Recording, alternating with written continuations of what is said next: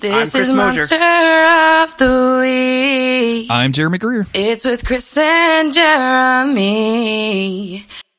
Sam's got kicks and the Angels got owned. Like she's better than us because she don't feed on people. She is better than you, dumbass. Rest in peace, break home.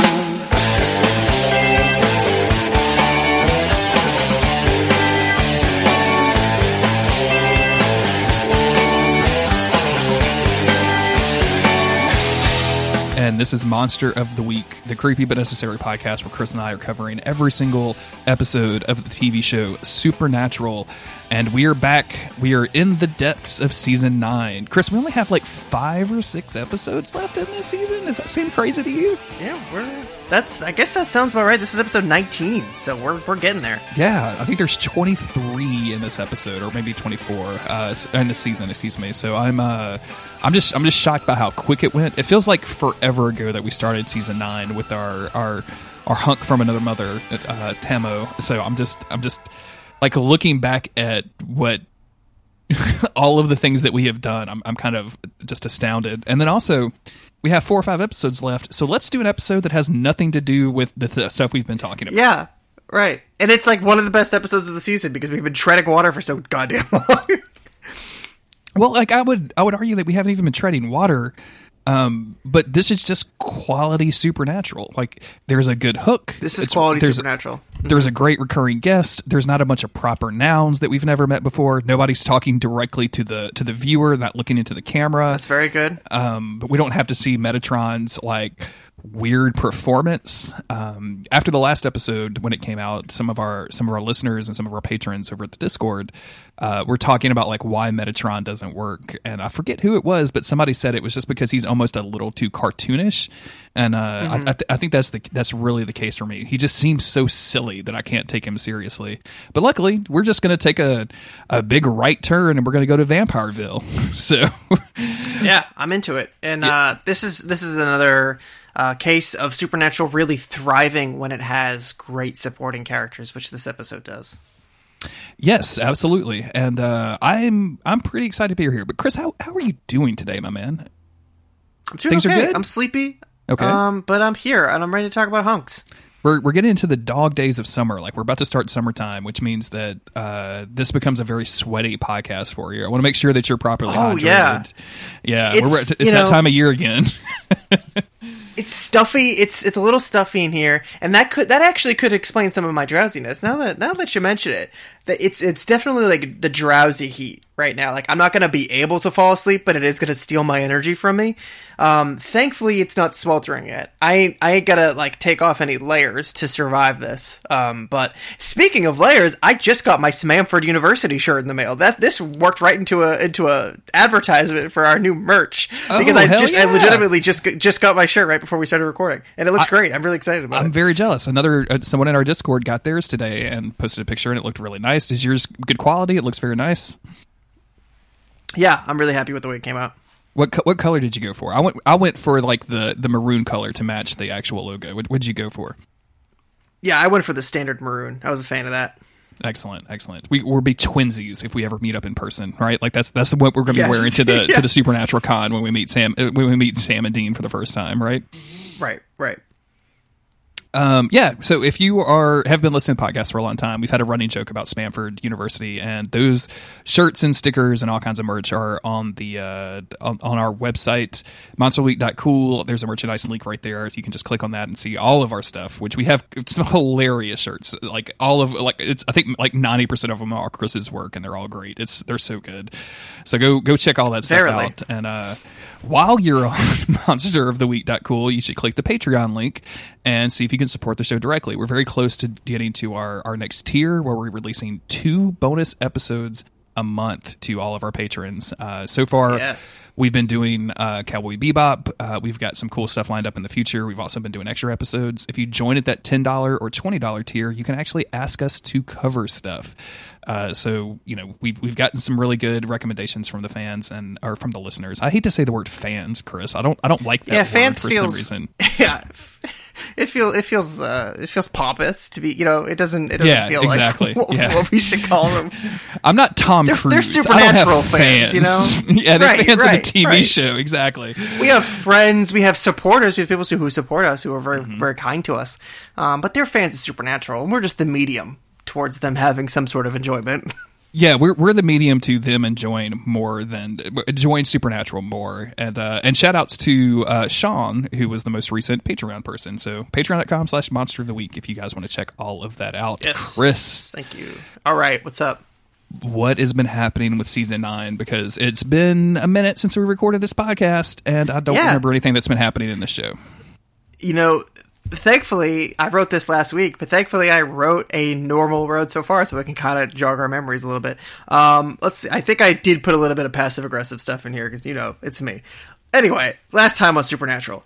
Underappreciated new Bobby, Sheriff Jody Mills, has survived zombies, the loss of her family, a date with Crowley, and monsters of all sorts, setting her well on her way to finally becoming a full-fledged hunter of her own. Meanwhile, the writers looked directly into the camera to put the Meta and Metatron as the awful god wannabe pressures Cass into finally taking up a leadership role in a rebellion that will see the angel factions clashing in a battle for heaven. Sam is still pretty low-key for this part of the season, but that's cool, that's all good. Meanwhile, Dean is plummeting further and further into the darkness caused by the mark of Cain. Nice.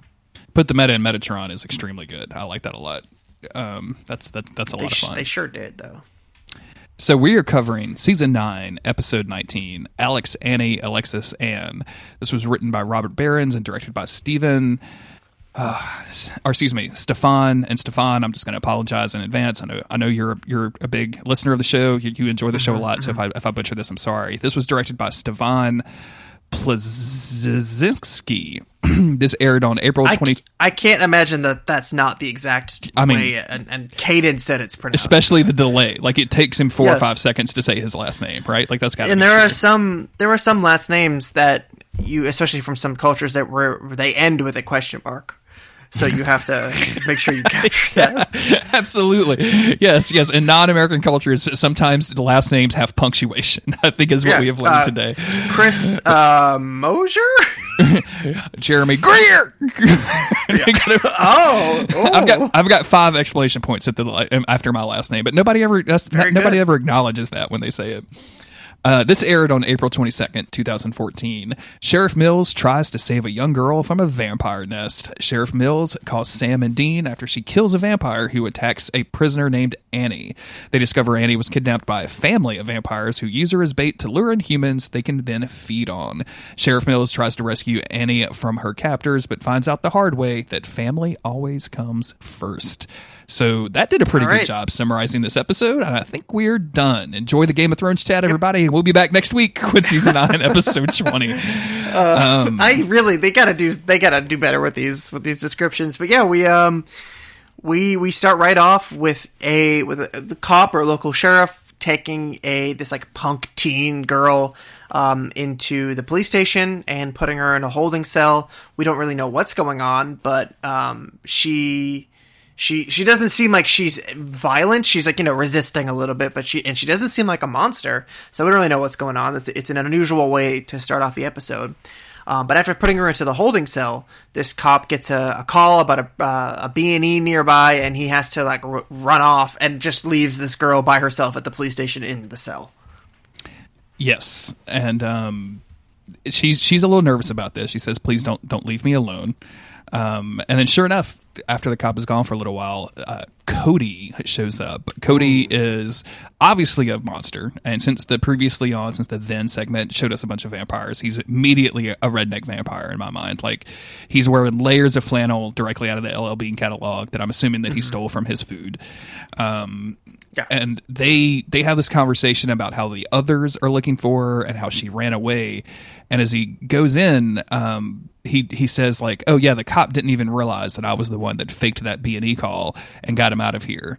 And he opens his mouth and all of his teeth come out, and then out of fucking nowhere, surprise motherfucker, like Dokes would say from the show Dexter, Jody pops up and just chops that motherfucker's head off.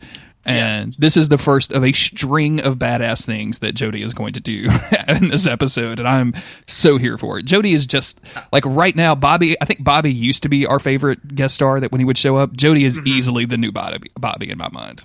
Absolutely. And she just keeps springing from the shadows to pull off some cool... Where was she hiding that vampire didn't notice her? I don't even care. It was just cool. Yeah, like where was she? Why does she have a giant machete? Like, that's not standard police issue. Sioux Falls PD doesn't hand out a branded machete. They don't. Right. That sounds like something you'd get with a Samford University logo. Wait, monsterwheat.cool/merchandise. And so are they in? They're in Sioux Falls, right? Yes. Yeah. So, okay, I guess that makes sense that she was just, like, around. Yeah, I mean, she's the sheriff, right? Like, she's... Right. Yeah. They haven't figured out a way to get her out of Sioux Falls, so just more and more weird shit happens to Sioux Falls.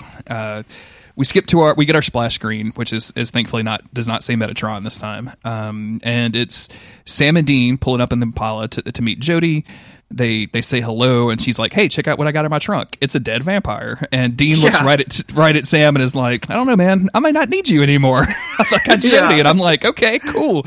I love Sam. Don't get me wrong. I know I've been mean to my boy Sam in the past, but I've been pretty nice to him this year. But I'll take the Dean and Jodie show. Like, if that's what it takes, that's what it takes. If that's what it takes to get season 16, I'm here for the Dean and Jodie show. I'm down." Yeah, I thought Dean was saying she doesn't need us anymore, not just Dean saying, "So I don't need you anymore, brother. I've moved on." I mean, the quote that I wrote down is, "I don't know, Sam. I might not need you anymore." So, which is that's fine. It's fine either way. So they understand that there's likely a nest nearby because there are other vampires who are after this girl. And this girl in question, who we haven't really talked to yet, it's time to go figure that out. If there's a nest, if there's a group of vampires looking for one person, that's probably a pretty good place to start. So they go in and they start to interview this girl. They start swabbing her mouth with like a Q-tip or whatever, and she immediately calls them out. She's like, "You guys are hunters, right? You're trying to check if I have fangs? Like, stop fucking around." And before they can even really get anything out of her, Sam's asking her questions. She's not saying anything, or they both are. But then Sam spots a bite on her neck, or looks like several bites over a long period of time on her neck. Yes, and she refuses to talk, and they're basically trying to give her the hard Winchester, as I like to call it, of like, "You need to talk to us, or else you're gonna die," and it's not working at all. She's pretty resistant to the hard Winchester. Yeah, but. Good thing, DNA test comes back, and they find out that she is a girl named Annie Jones, and she was abducted back in 2006. I don't know what year this takes place in, maybe 2013, 2014, so it's been a good few years. 8 years is what they say in the show. I didn't write down the year, but I did write down 8 years. So yeah, she's been missing for a long time. She was abducted, and that stuff, kind of like an abducted girl, is like really scary, because that's very real, and I don't know what it is that maybe it's just the terminology really grounded some of this for me and kind of, I don't want to say it scared me, but it definitely it drew me in. But yeah, Dean just casually going from there. Dean's like, chick sounds like a blood slave, if you ask me. So he's like, did you just say blood slave? Excuse me? Yeah, blood slave. I will say, going back to your point of like her being abducted and everything, there's a very real element of child kidnapping and brainwashing in this episode that I don't think it takes you. I think it actually holds up when dealing with those themes, right? Like the horror of that and the kind of Stockholm syndrome and just the things that happen to Annie and Alex during this episode are feel very real, and like it feels very real played out on the screen. So I'm like, props to Supernatural for, like, even though this is like dressed up in vampire costume, like it still works real. Like if you literally took the vampires out of this and made this a NCIU show or a Law and Order show or whatever, like I think this still would work and still be kind of terrifying. And this is where Supernatural works. This is when it does horror, and it used to do horror really, really well, and here it is doing it again. It comes as a very nice surprise in the middle of this season. So they go back to Annie, and this time she's insisting that her name is Alex, and obviously the episode title has 4 different names, which is a variation on that movie that came out, Mary, or what, I can't remember the name of the movie. I'll look it up in the trivia section later. But she insists her name was Alex, and that she chose to do this. She's been choosing to feed the vampires because they helped her. Even though they think she's been abducted, she's saying that they basically adopted her and it was her decision and this was her choice. And their response to that is like, yo, like, Cody, like a police officer already got beaten up.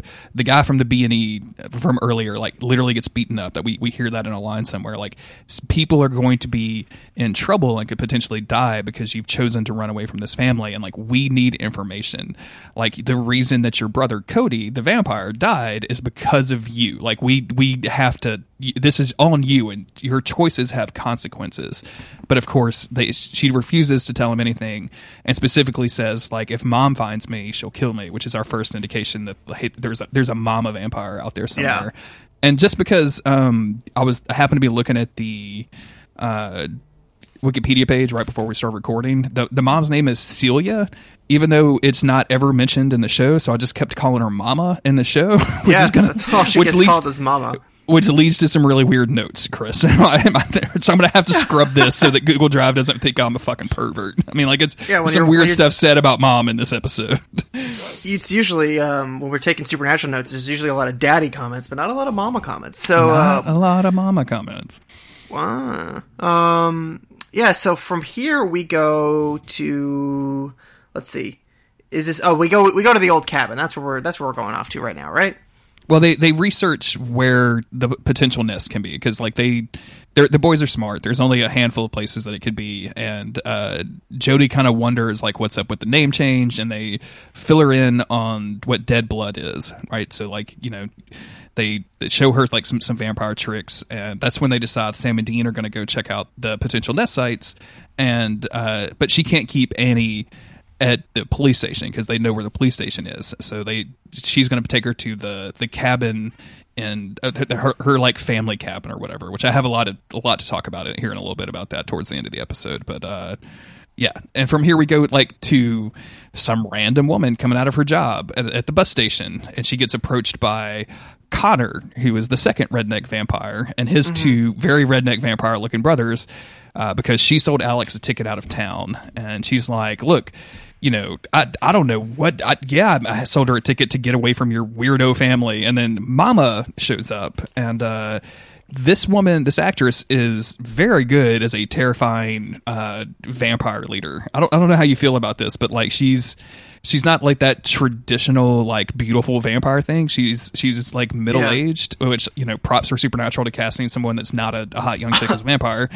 Honestly, it feels like vampires have always been bikers. Like, it's like vampire culture in Supernatural is the same as biker culture. All of our bunker boy jokes aside, like, that's what it has always seemed like. I was about to go there. You beat me to it. So honestly, they might run in the same circles, Dean and these crew. Like, they might have some similar friends, but they're gonna go to the Facebook Who You May Know page, and oh shit, there's Mama Vampire.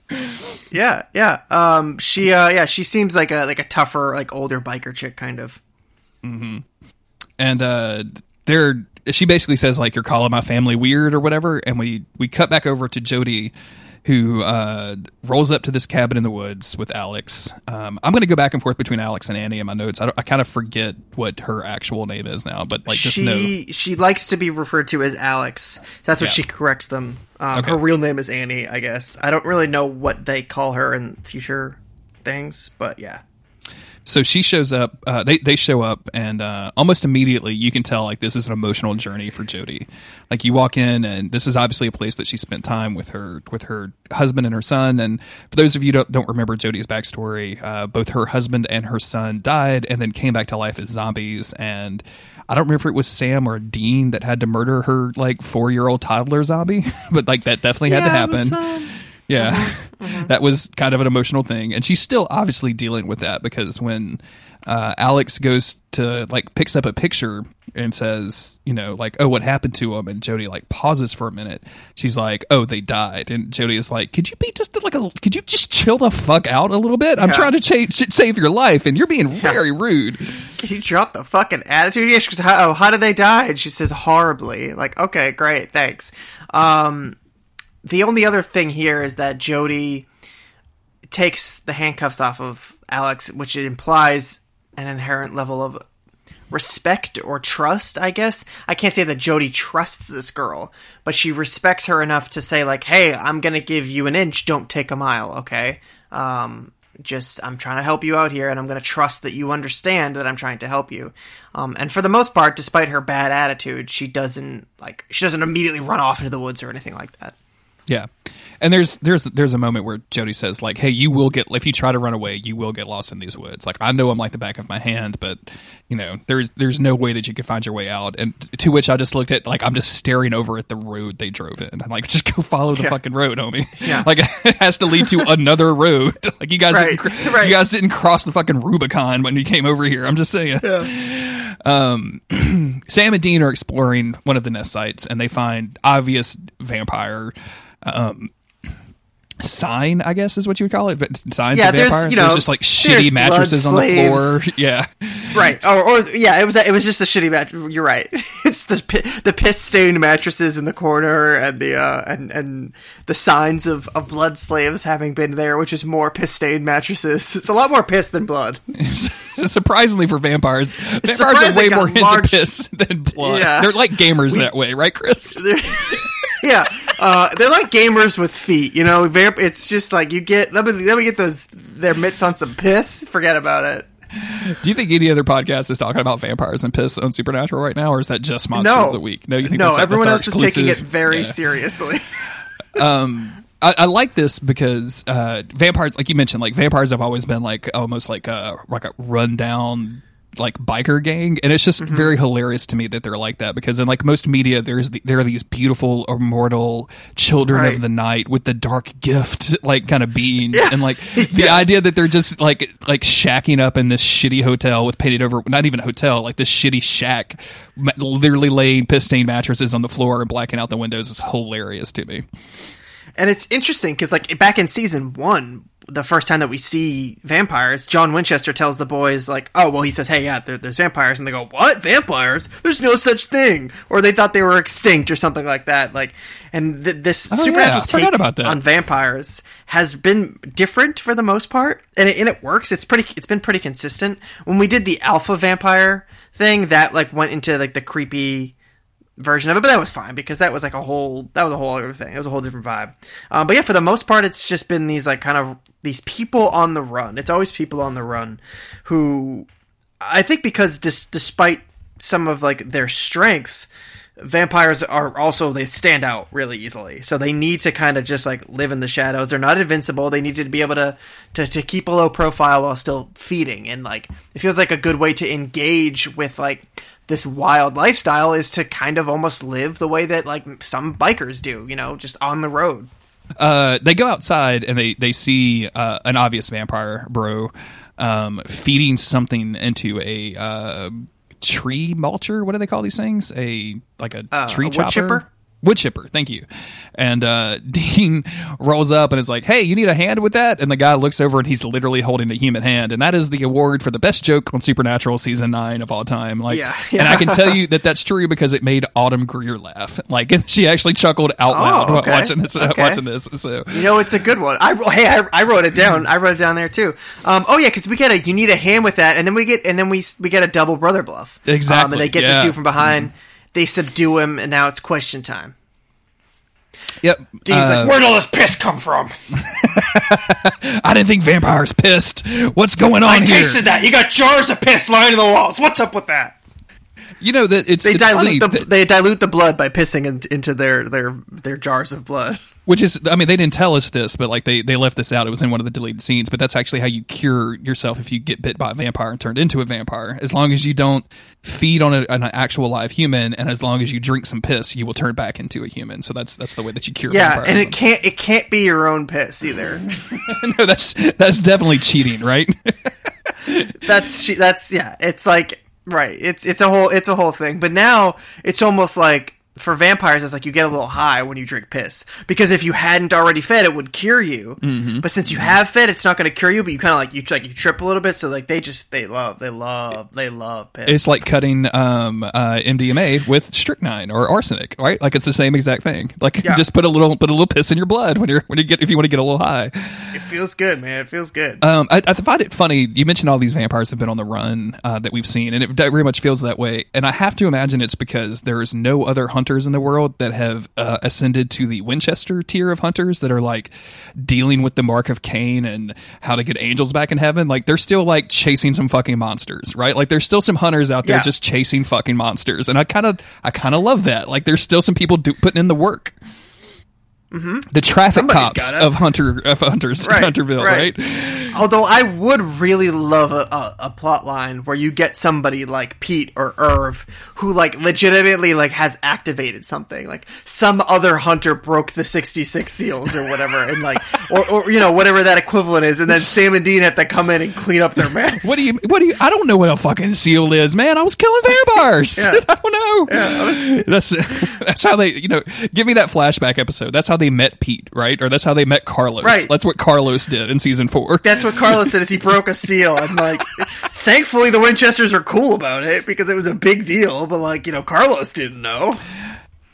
So we go back to the sheriff's station, and this same cop who was at the very beginning in our cold open, Deputy Frank, I think is his name, is there when the vampire family rolls up looking for Alex, and it does not look good for that dude, but we don't spend a lot of time there. We jump back over to Dean, who is beating up on this vampire, and the vampire kind of gives them some extra information. He calls Alex Alexis, and says that it's all her fault, and that she was a super bratty teen, and that Mama did not turn her and refused to turn her into a vampire. So it's all her fault that this is happening. And he says something to the extent of, "It's like she thinks she's better than us because she doesn't feed on people." And Dean looks at him and says, "She is better than you, dumbass." And I'm just, God damn, that's a good Dean line right there.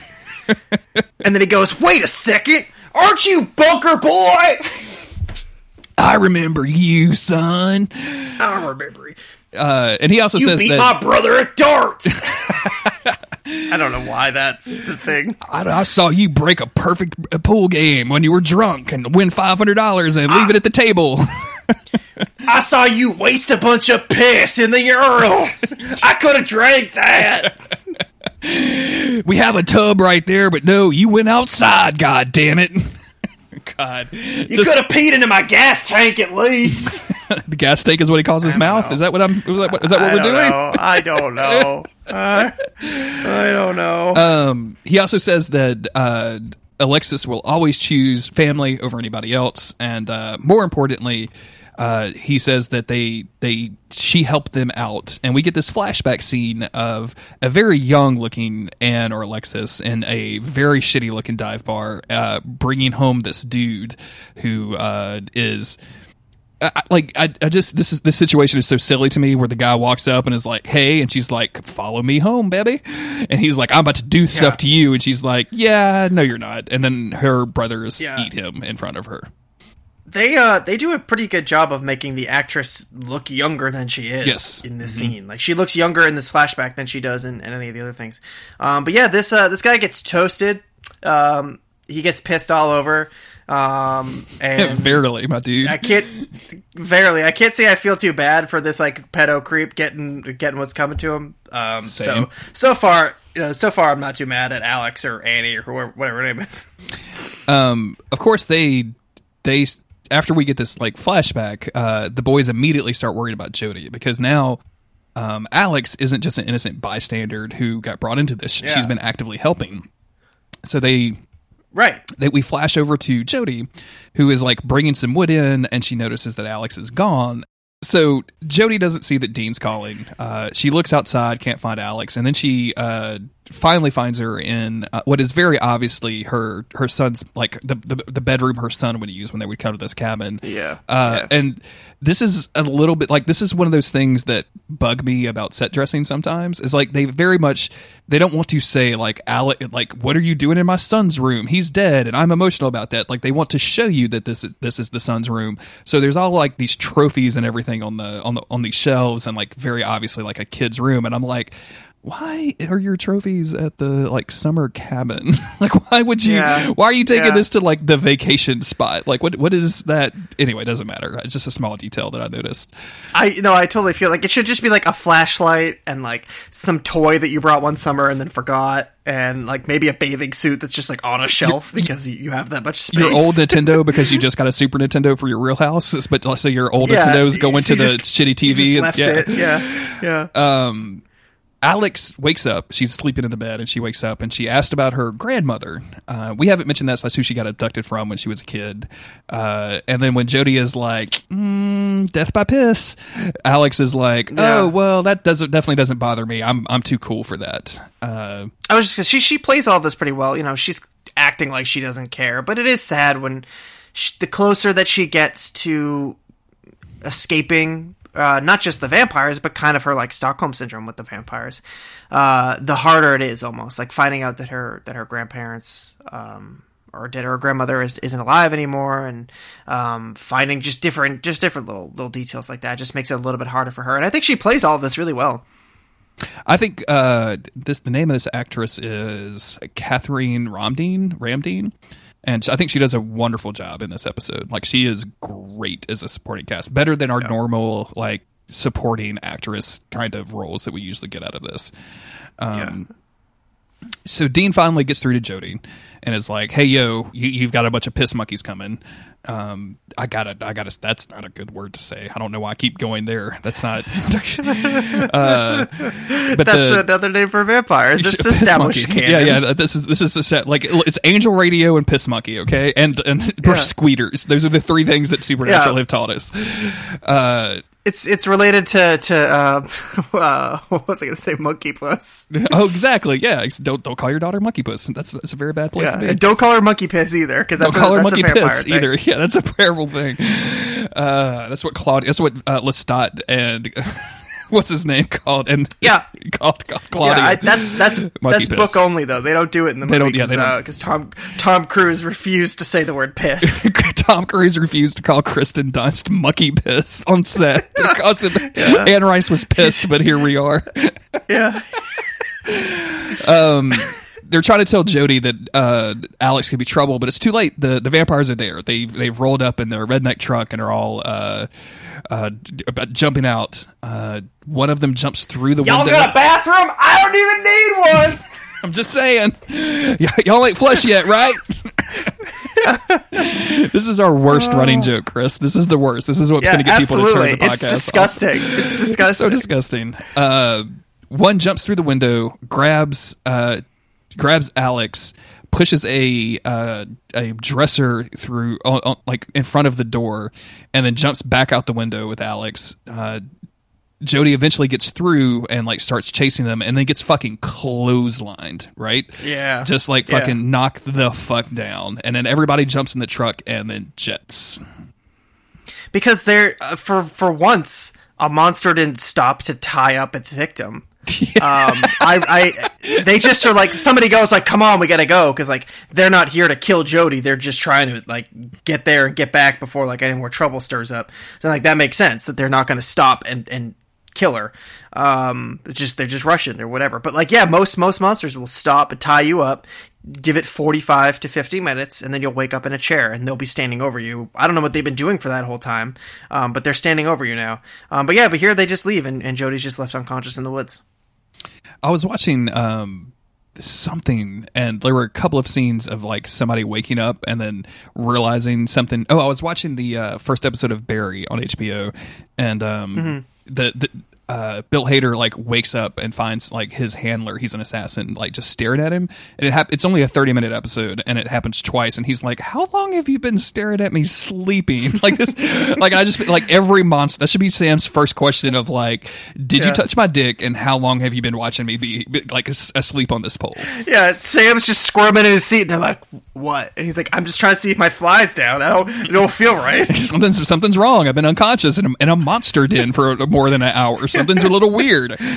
All the monsters are always offended that they think that he's like, no, we're gonna eat and kill you. We don't want to. No, yeah, we're not gonna touch you inappropriately. We just want to eat and murder you. He's like, oh, I'm sorry. So I'm not good enough for you now. You're not interested. He's like, no, it's not. It's not that. It's just that's not why we're here.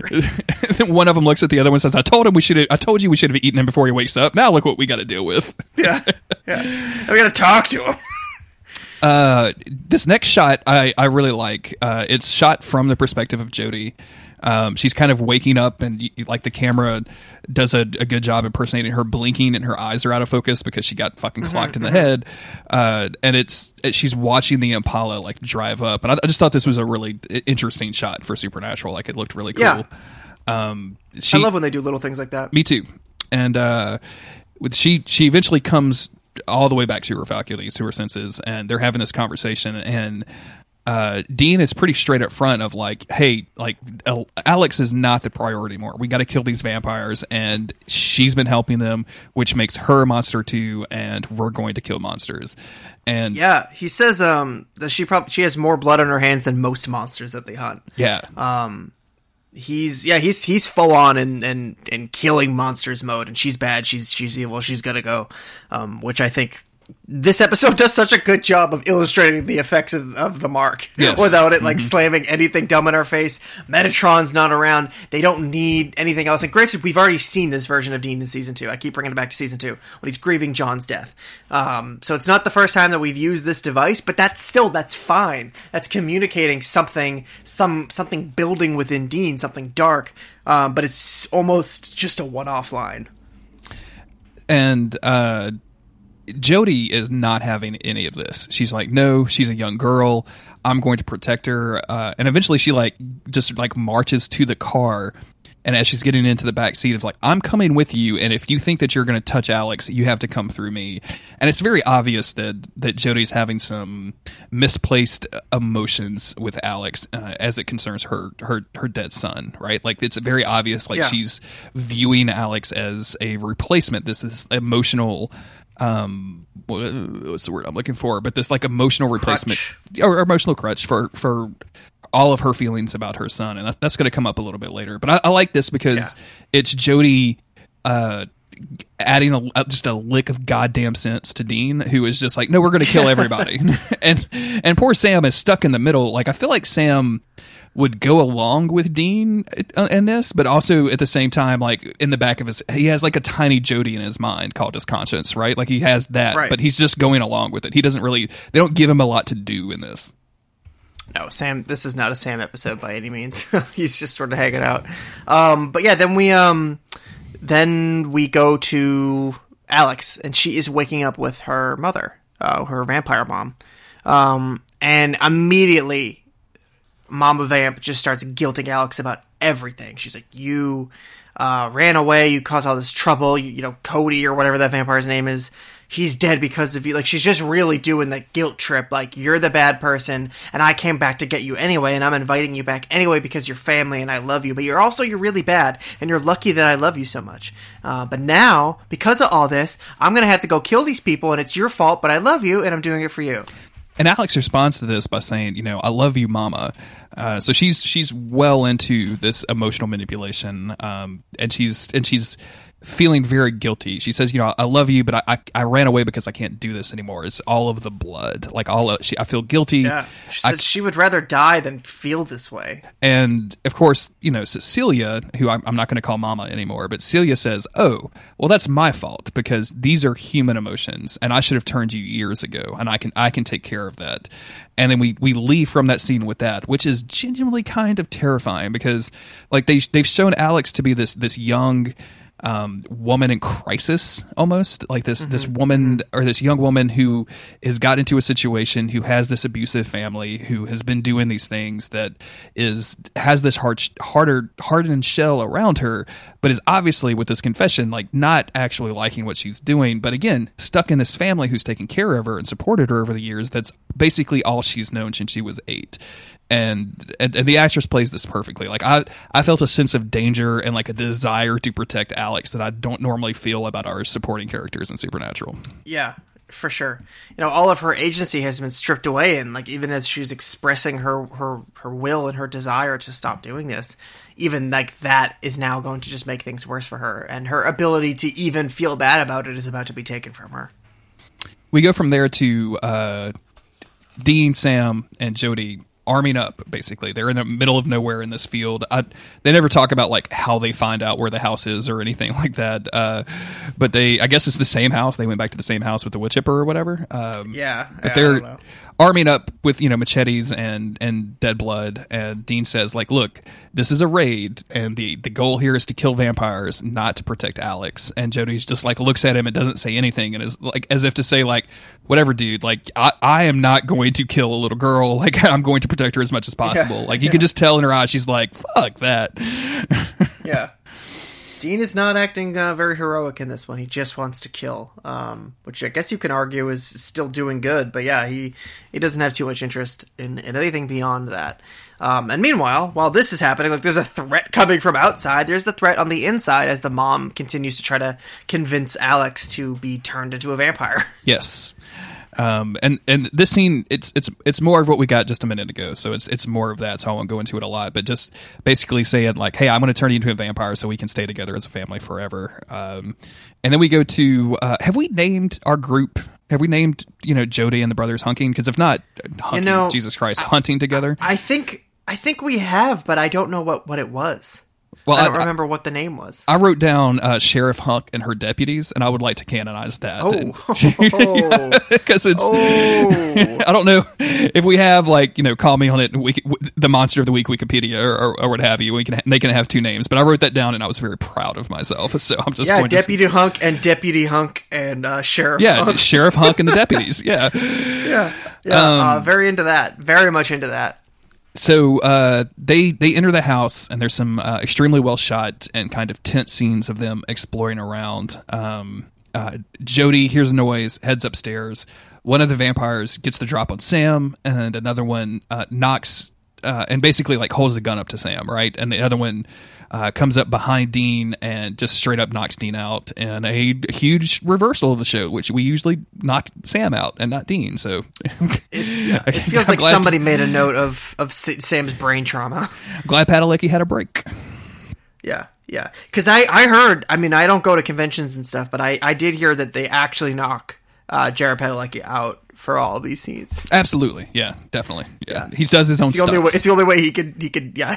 He insists that he does his own stunts. This is unrelated to anything, but John Wick 3 came out, so Keanu Reeves has been all over Twitter lately and doing Keanu Reeves stuff, and there was a video going around where they were asking him about his stunts, and he was just very casual, and he was like, I don't do stunts, and then starts playing with some puppies, and I'm like, that's such the opposite of what you hear from Tom Cruise, who's 85 years old and looks like he's 35 and is like, I do everything, I'm hanging off an airplane, I'm the baddest ass in the world, and Keanu was just like, nah man, I'm not gonna do any of that shit, I just want to do a movie and get paid. Right. He's very cool. He also talks about all the training he does, but he's like, no, but I don't do stunts. So Jody finds Alex. Unfortunately, Alex has been turned. I made a note that Alex's makeup looks extremely cool here. The stuff that they do with her eyes and the way she looks is extremely cool. It's very unsettling, this half vampire stage. She looks like, I don't want to say she looks like a monster because that sounds really mean, but it looks like something is transforming. And she looks very, monstrous, gaunt, right? And monstrous. This is almost what you would expect a vampire to look like, with the red eyes and everything, and the hollow, whatever. There's something going on here that almost conveys the hunger, I guess, because she hasn't fed yet, and it's a really cool look that they have for her. unfortunately, Celia, Mama Vampire, sneaks up behind Jody and knocks her out. Whoops. Whoopsies. Going back to Sam and Dean, the vampires are beating up Sam. They somehow know that these are the Winchesters, and they're of course blaming them for the death of their LL Bean bro. Did we mention that they chopped the head off the vampire that they were questioning? We may have missed that, but yeah, Dean definitely they double brother bluffed him. Yeah, and after they questioned him, Dean chopped the head off. They want to know which of the brothers killed their brother, because they want to basically do an eye for an eye, brother for a brother kind of situation. And they say, "Hey, we're leaving." Sam's like, "Oh, you're not gonna kill me. You're just gonna." Yeah, that's fine. I'm good with him? that. Like me and him are in a thing right now. Like we still hunt together, but we're not real close. So yeah, if you want to do that, I'll go home after. I've been trying to read The Wizard of Oz for a while now. The real one, not the fake one. The one with Amelia Earhart in it. And they say they're going to pack a lunch, which is a very scary, like it was sounding thing. I just assumed that they were going to roll all 8'2" of Jared Padalecki up into a trunk and like put a straw in his neck somehow, but that's not what they're going to do. We'll find out what they're going to do a little bit later. I figured they were just going to get a bunch of piss going and jar it up for the road. Look, I need you to drink 7 gallons of water, pretend it's steaming blood, and I need you to go to town in this keep giant making tub. Them drink water. It's crazy. I've had enough of this fucking water. Stop it. We go back to Celia, who is asking Alex to feed on Jody. And as we know from supernatural lore, I'm assuming vampires don't actually turn into full vampires until they feed on a human. So like she's kind of in this half vampire state. Alex is begging her mother not to do this, and it's just begging. And Jody is such a fucking badass in this. She's just not taking any shit from the mom, despite being just bloodied the fuck up and like hanging from the ceiling essentially. And this is like we're a good 30 minutes in this episode, maybe 35 minutes in this episode, and like the bitch quotient for the last 15 minutes is extremely weird to me. Like the mom calls Jody a hunter cop bitch, and later on Dean is going to call somebody a bitch. Like there's just a lot of bitch comments thrown around for like out of nowhere. It seems like it's very strange. It's the only bad word that they're allowed to say. I guess so. Yeah. So they just go to town with down it. on it. Is this the scene where she's like, the mom is accusing Jody of like, you're trying to steal my daughter because you don't have one of your own or something? And that's kind of like where Jody has her character development as she fights back against this vampire of like, yeah, you're right. I am trying to replace something that I lost by building something, and you literally stole something trying to replace something that you lost. So like, you're no better than I am, lady. Yeah, she says essentially like, oh, who was Alex? Like, who was the real Alex? And of course, the mom is like, oh, that Alex died a long time ago. She breaks Jody's leg in the process, or like hits her in the leg real hard. Jody's going to be walking on it a little bit, so it doesn't, obviously not broken, but is basically beating the shit out of Jody. And they do really good makeup effects on her. Like at the end of this, Jody's like eye is all swollen in a weird way that we don't normally see on Supernatural. Like it looks like Sam as possessed by Lucifer went to town on Jody, like he did Dean. Right. It looks like something like her eye socket was definitely damaged, and she would need to go to the hospital, but she won't. She'll just have bruises. Sioux Falls has wonderful doctors, Chris. Wonderful doctors. Great healthcare in Sioux Falls. They couldn't say Bobby, but yeah, I mean they're wonderful. Sure. Couldn't say well, but it's fine. It's just fine. It's fine. I mean, eye socket. They have the best eye socket doctors in the world. Not necessarily bullet in the head doctors. Yeah. That's the next town over. They couldn't get there. This scene with Jody figuring out that Celia had a previous daughter and lost her and was replacing her with Alex, and it basically says something to the extent of like that loss is like a stone in your gut. It never goes away. Man, she just fucking Kim Rhodes fucking kills it, right? Like it's just amazing. She's really good. She's just so fucking good at this, and it's these three women having this conversation, not necessarily conversation, but going back and forth with each other it's just captivating. Like everybody in this scene is super fucking good. It's not about Sam and Dean in the least. Like they're dealing with emotional trauma. Obviously this is some of Jodie's own shit at the same time, because she's still, as we'll find out a little bit later, she's still processing her own guilt and grief with her family. It's just so fucking good, man. Like I can't get over how much I like this scene. Yeah, this Supernatural could really, really benefit from having more supporting cast members like this around more often, because we still get a little bit about Sam and Dean. We get a little bit about Dean. But Jodie is she's so good. She's so good here. And it sucks that we don't see more of it. She's shown up pretty frequently recently, or, once or twice this season has been really nice. But having her like every other episode, the way that we used to have with Bobby, as somebody who is really part of it. And I know that that's never going to be how Supernatural is. But she really shines in this, and I want more of it. Yeah. Unfortunately, she'll never be the new Castiel. She's only going to be the new Bobby. Right. Meanwhile, Sam is having a little bit of a problem. They've attached some tubing to him, and they are draining his blood into. I'm sorry to say this, what very much looks like a piss bucket to me. Like, this looks like a bucket you piss in. But they're putting the blood in there, and I guess that's what they mean by pack a lunch. They're getting some, like, why you wouldn't put this in a plastic bag? Like, are they going to drink out of the bucket? Are they going to dip a scoop out of it? Like, they're hillbillies, man. Oh, man, dude. Seems like the worst way to carry blood around. But what happens here? Dean gets free somehow and starts wrestling. I think Dean wakes up. Dean's pretending to be asleep when they're about to kill him or drain him of blood, and then yes. wrestles one of the vampires. Dean has, as they're wrestling, like, the vampire pushes him up against a wall and is pinning him there. And we've seen in the past that vampires have like extra strength, right? They're stronger than normal humans, but somehow Dean is able to overcome this. Flips the vampire around so the vampire's on the wall, demands that the vampire look him in the eye, and then like chops his head off, like pushes the blade that he's carrying through this vampire's neck to behead him, almost in a show of like weird supernatural strength, like some weird extra normal strength. Yeah. It's still not quite as intense as Sam cutting off Gordon's head with barbed wire. That's still my all-time favorite Supernatural kill. Of course. Oh yeah, definitely. Yeah. It's that's the good. Yeah, and he says, "Look at me, bitch." And it's oddly very sexual. Like Dean is just I don't know. It's just weird. It's a weird moment. But yeah. You think there's a little action down under while Dean's doing this? Is what you're saying? I'm just saying. That's not piss. Is all I'm saying. There is a real intensity. There's a real bloodlust that's taking over.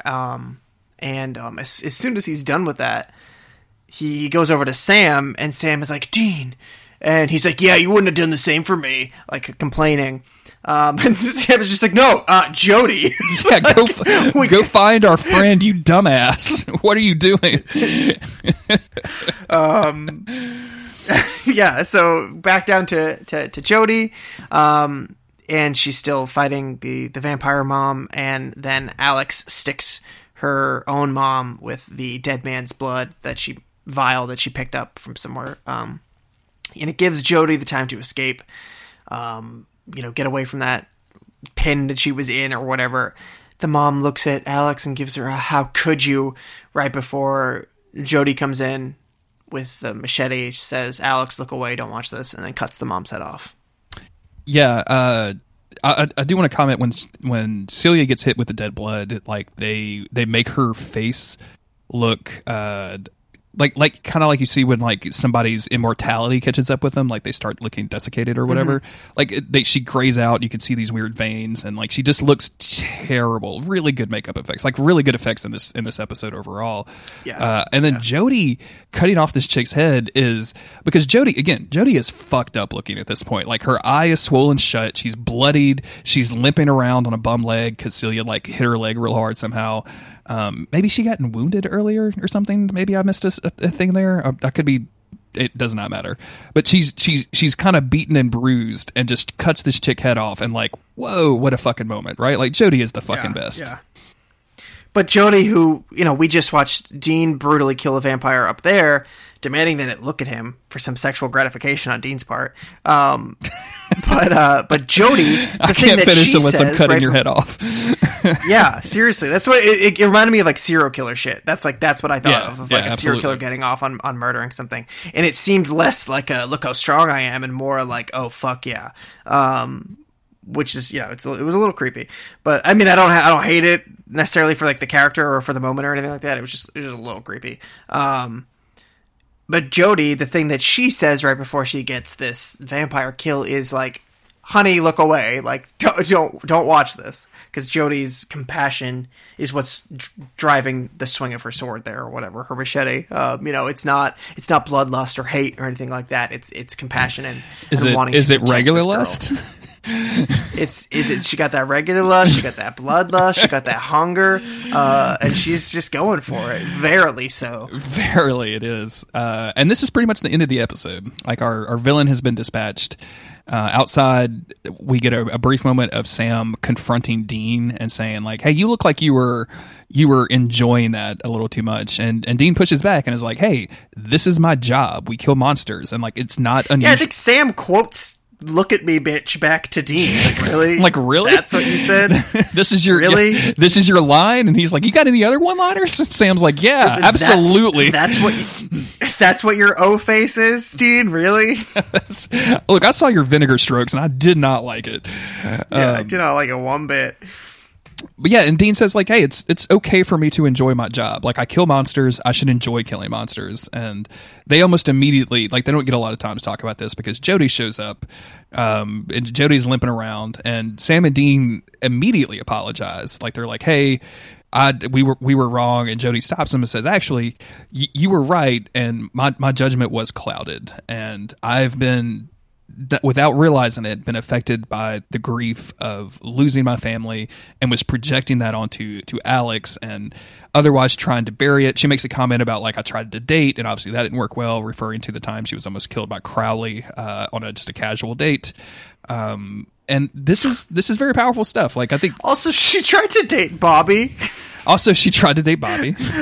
That did happen. That was like there was a scene, and then she randomly, like, tried to get religious, and she started praying and going to church because it was something that she needed. But all of these things have just been her putting up blinders and trying to not look at what is really hurting.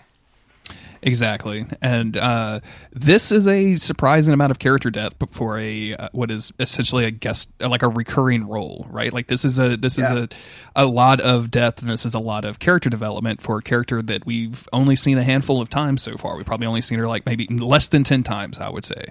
And I again, Kim Rhodes fucking kills it. She's great in this role, and this is a wonderful scene, and it gets even better. Sam and Dean leave. She goes back inside, and Alex is going through the cure, which is very much looking like I'm getting off of a heroin thing, right? Like, they've got a vomit bucket, and, like, she's basically she's not tied to the bed, but she's going through some shit. She's not feeling great. Yeah, Robert Smith has that effect on people. So. It's true. The cure, the cure for everybody that doesn't know. Alex tells her thank you and says, I'm so sorry, but I had to do it because I couldn't disappoint my mama again, talking about Celia. And she says that she's done extremely shameful things that she could never make up for. And Jody says that doesn't matter because, the things that you have to do to survive, nobody can understand that. And the last line of the show is Alex looking at her and saying, but you can. And that's it. And boy, what a fucking moment this is, man. Like, this is a really great moment of just, like, these two women bonding over their shared grief and their extremely messed up family lives. Like, the family reunion, I'm saying, like, group family reunion is not going to be great this summer. Like, the Mills Alex family reunion is not going to have a good time. Yeah. Jody just giving her the, whatever you want from me, I'll give you. If you want, I'm here. It's a very touching moment to end this episode on, and it sucks that we probably won't see them again for a while. I know that we do see them again, obviously, but yeah, it's these are great characters. They somehow managed to salvage something real and human out of a random episode in a season that has felt far from human, especially with last episode and the junk with Metatron and Angel stuff. And, I'm always a little bit harsher on that stuff, but this really just grounded us all over again. And by surrounding Dean with characters, with hunters who are more in touch with their humanity, it really goes to show how the mark has affected him. Yes. And it's not just, him around Sam anymore. It's showing in comparison to Jody, because in many ways Dean has been close to how Jody is now. Dean has gone through similar arcs. Sam has gone through similar arcs to what Jody's in now. But they're not there at this point. You know, they're just hunters. And by being around somebody like that, seeing this kind of relationship, that's eye-opening to look at the way that Jody gets that final kill and the way that Dean gets his final kill. It's something has changed for sure. Absolutely. And it's, you know, I think this is also like kind of a Jody having humanity is obviously like a holding up a mirror to, you know, the boys at this point. Like Sam is kind of this in this place where he can't really trust family, and Dean is in this place where it feels like he's losing a bit of himself as he focuses on the mission of killing Abaddon. And I don't think that this necessarily like affects him. Like he apologizes, but I feel like it's not going to be lasting. Like I feel like by the next episode, he's probably going to be trying to murder a bunch of fools again. But yeah, this is just a standard Monster of the Week episode with just some great characterization and some just really like great acting and some great shot. Like this is a good Supernatural episode. It's weird to say that it's like this is an important episode, but I feel like, you know, if you wanted to introduce somebody to Supernatural, this is probably a good place to start. Like, right? Like that feels weird for being a season 9 episode because you don't really know the history. If you wanted to like, right. If you wanted to show them like somebody an early episode and a later episode, this isn't necessarily a bad one. You might not know who Jody Mills is, but you say, yeah, she's been through some shit. All right, now watch this episode.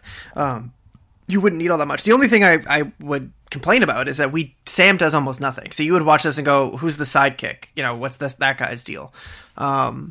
Because he has no important emotional significance or plot significance. He doesn't do anything. He's just there. And that's unfortunately what happens to Sam a lot of the times. They don't know how to juggle multiple characters. And certainly they don't always know how to juggle two main characters at the same time. But it's okay because we focus on Jody and Alex here. And their relationship is really interesting. And their stories are really interesting. So I can't really complain that we didn't get anything for Sam.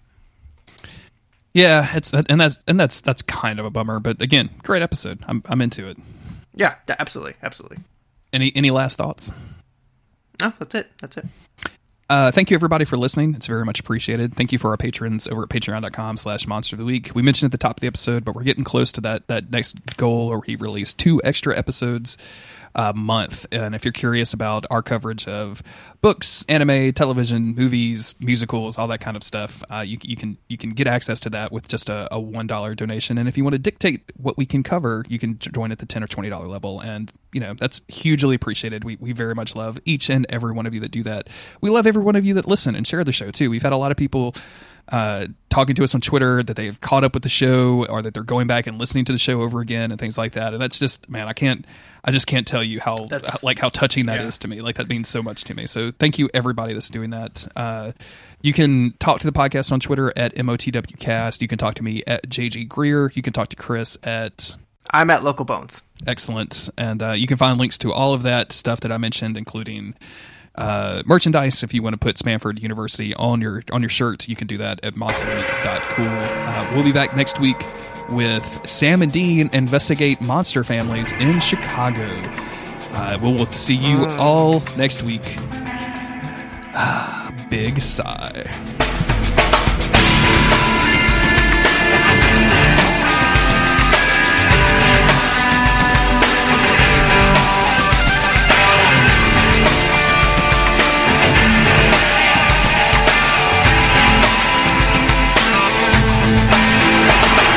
Hello, Doug. What's up, other Doug? Oh, hail and well met, Doug.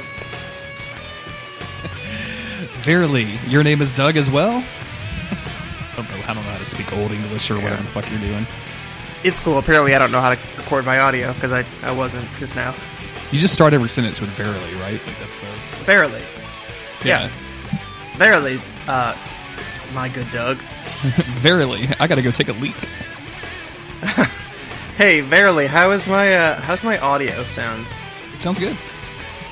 Because I turned up everything a little bit, and I'm sitting further away from the mic. Okay. And I'm trying out a new setup because my back hurts because I hunch forward like an old witch, and it doesn't work out super well. So I thought Verily, maybe if I can just that will give you back problems. Hi, barely.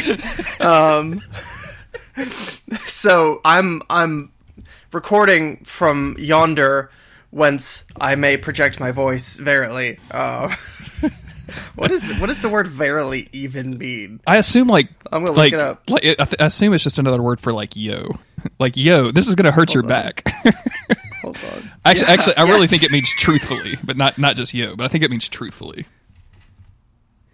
Verily. I guess maybe a better approximation would be for real. Yeah. Truly, it means Yeah. truly or certainly. You It's- better it's- believe. I was doing some editing today. You better believe I'm writing in verily into somebody's dialogue. For real, my sword is the best in the land. Is Yeah. how you would modernize that too. Like if you wanted to change your what I'm assuming is kind of like a medieval fantasy novel, you should just do a search and replace for verily, and then replace it with for real. Yo, For real, the though. sword is legit. Lol. It's just when they talk about swords. Everything else is still like normal high fantasy jargon. But when it comes to swords, it's like this shit's fit. You know, this shit's popping. This shit is I don't know fit. why that. This shit That's is why fit. I went with. I like but it. with my British slang. Oh, jeez. Chris, it has been a million years since you and I recorded together. It's been a while.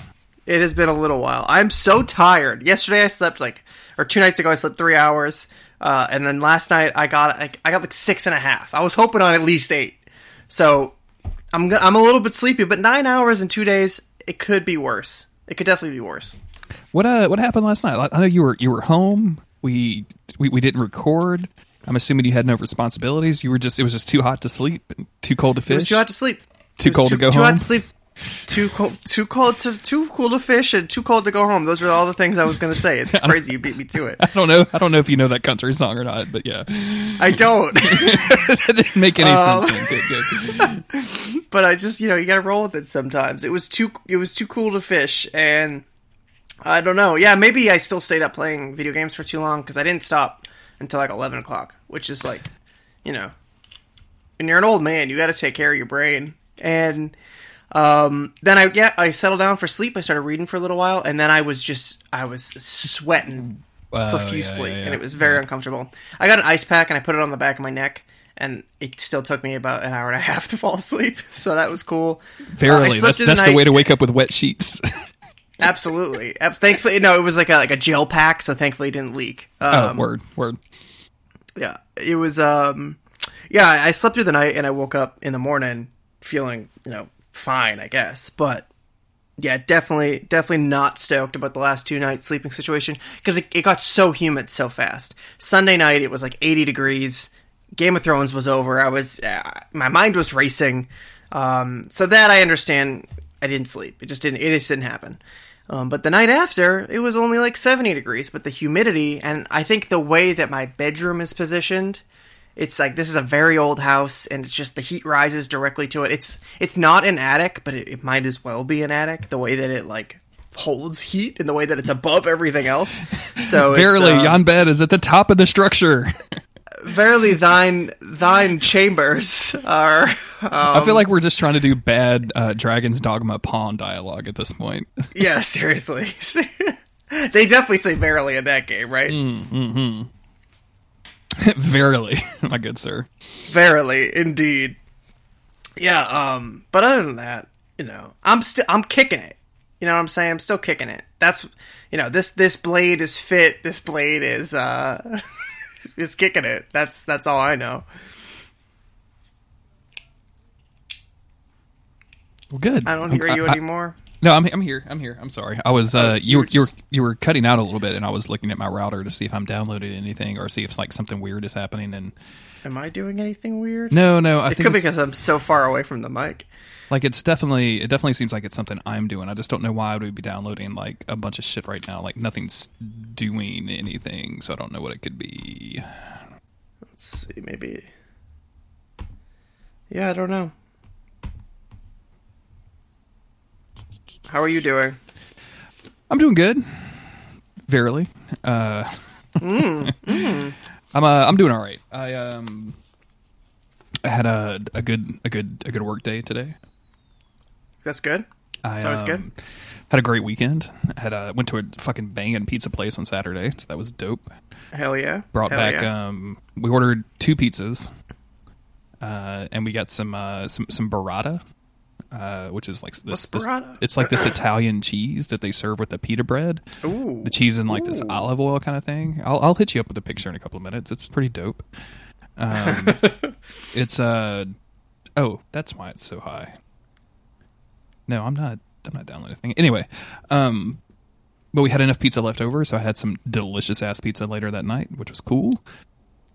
Game of Thrones was this weekend, so that was pretty dope. We also started watching Gentleman Jack, which I would highly recommend to all of our listeners. It's about a woman whose name I can't remember in the 1830s in England. She was like one of the first, I'm not going to say out, but like relatively out lesbian women in society. Mm-hmm. And it's kind of about some of her later adventures. She kept like an enormous amount of personal diaries. So we have like all of this information about her and her liaisons and her lovers and her. Or it was life. just her fantasies.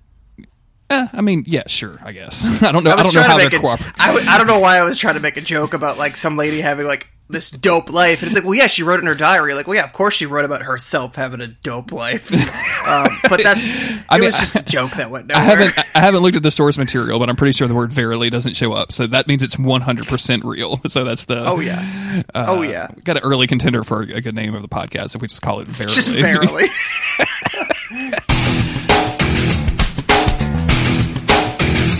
Right. We flash over to Jody, who is like bringing some wood in, and she notices that Alex is gone, and she kind of ignores her phone. Excuse me. Oh God, I have the hiccups. This is gonna be terrible. Can we hang out for a couple of minutes while give it a second. Jesus. And it doesn't help that like they're finding all of this stuff out, and they're like, oh shit, like Alex has helped out with these vampire hunts essentially.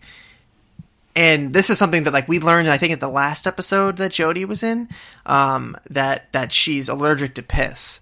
And we see like in the scene earlier in this episode when she's at the police station where she takes her piss shot. You know, it's like an allergy shot that she has to take to like, you know, to stay healthy, so she can like go to the bathroom and stuff. And we see that she's run out of her piss supply, but she's like, it's fine, I'm going to be in the woods. Like, there's not that much piss in the woods. And so now they're kind of like they're like putting these things together. And like, holy shit, Jody's in danger. Like, we gotta hurry.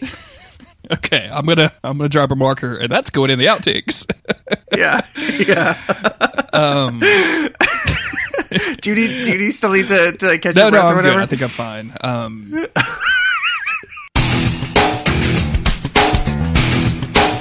Hey folks, it's Jeremy here. Once again, for the 3rd week in a row, the rest of the outtakes are a discussion about Game of Thrones Season 8.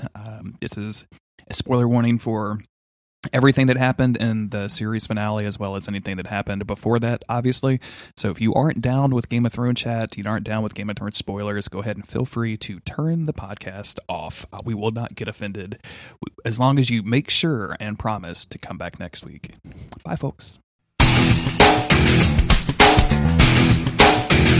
Do you want to do a final segment on Game of Thrones? I was thinking about just editing our 3 segments together and putting it out on the Monster of the Weeks Presents feed, not the Patreon feed, but just the public feed, and just throwing it out there and see how many people listen to it. Yeah, let's do it. Let's talk about it. So yeah, spoilers for the finale and probably all of Game of Thrones happening here, and just so you know. In case you've wandered here. If you're driving and you're not able to turn off the podcast, just turn the fucking radio off, Chief, all right? Get that shit off. Just change the source. Like, go back to FM. You know what I'm saying?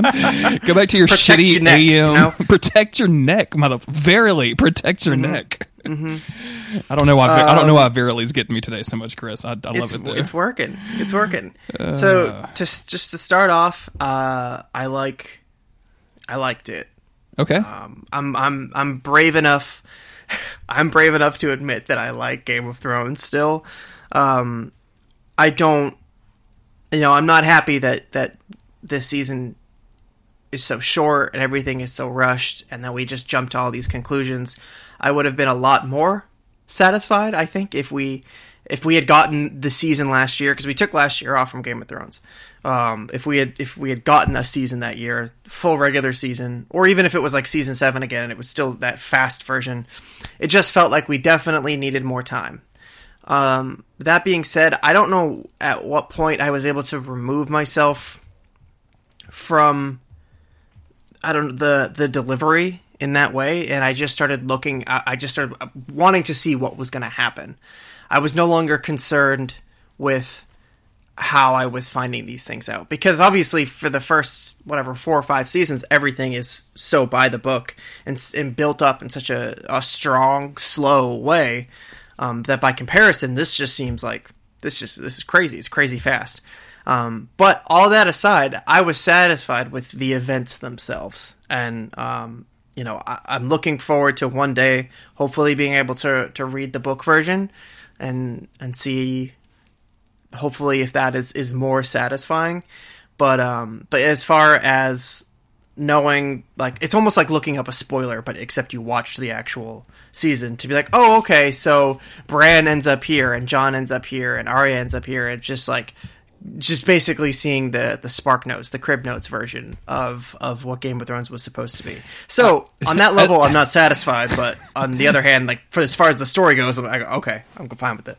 As a complete aside, that has nothing to do with Game of Thrones. You made a comment like that in our Discord, that it was like watching the Spark Notes version, and I was like, "What the fuck are Spark Notes? Oh yeah, what is this? Some like weird New England like snobby version of Cliff Notes that's only available in fucking Maine or some shit?" Like, no, I don't know. I don't know. Spark Notes was like a thing. It was a website that you could go to, and then they started making you pay to go to that website, because everybody in like high school would just not obviously read the books. I mean, I of course would. That was Cliff Notes for like you had to go to the library or go to the bookstore and buy a Cliff Notes version of whatever. So yeah, it's essentially that. But yeah, Spark Notes was the website you could go to, and then when I was in college, you could like go to the bookstore on campus and buy the Spark Notes version of Frankenstein or whatever.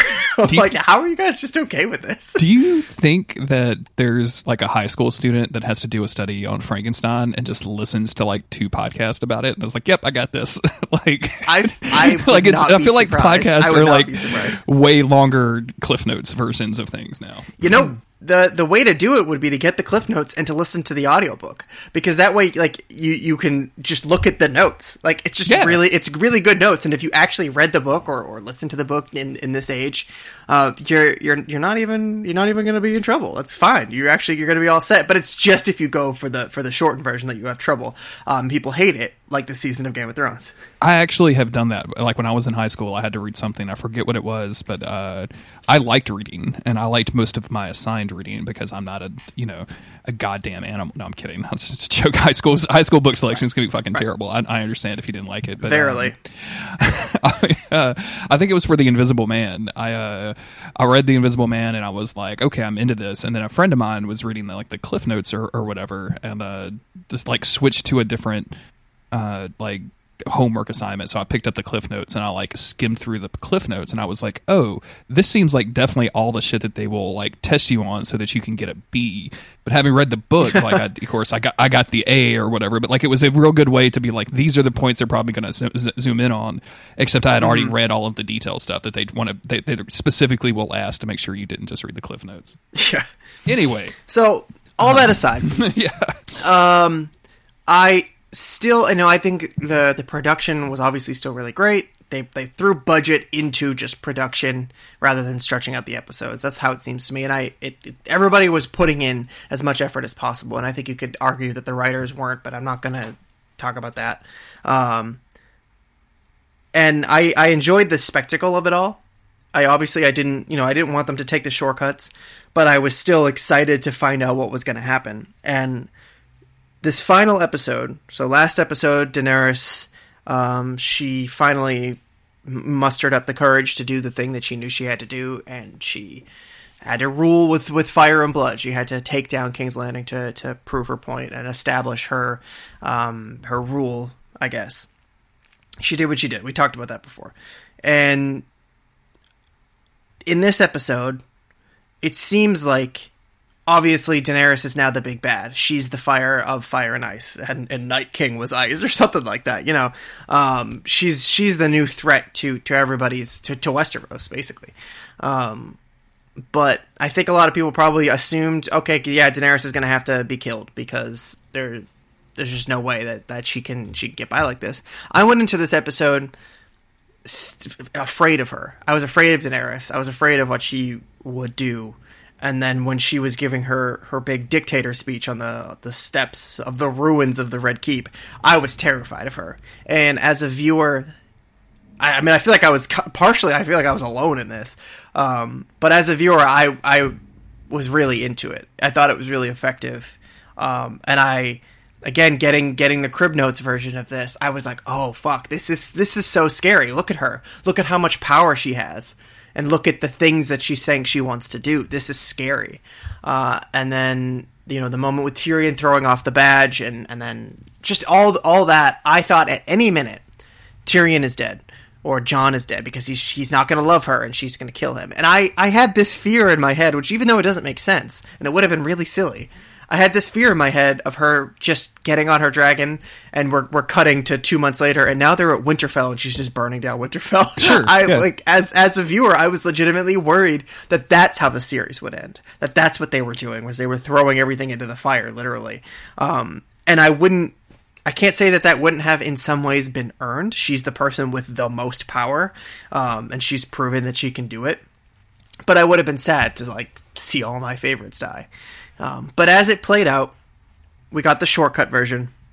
But I think I was satisfied with where the characters ended up. The one questionable thing, I think, the biggest questionable thing is Bran. Just being like, yeah, let's throw Bran on the throne. And I know that in the books, Bran is a lot more significant.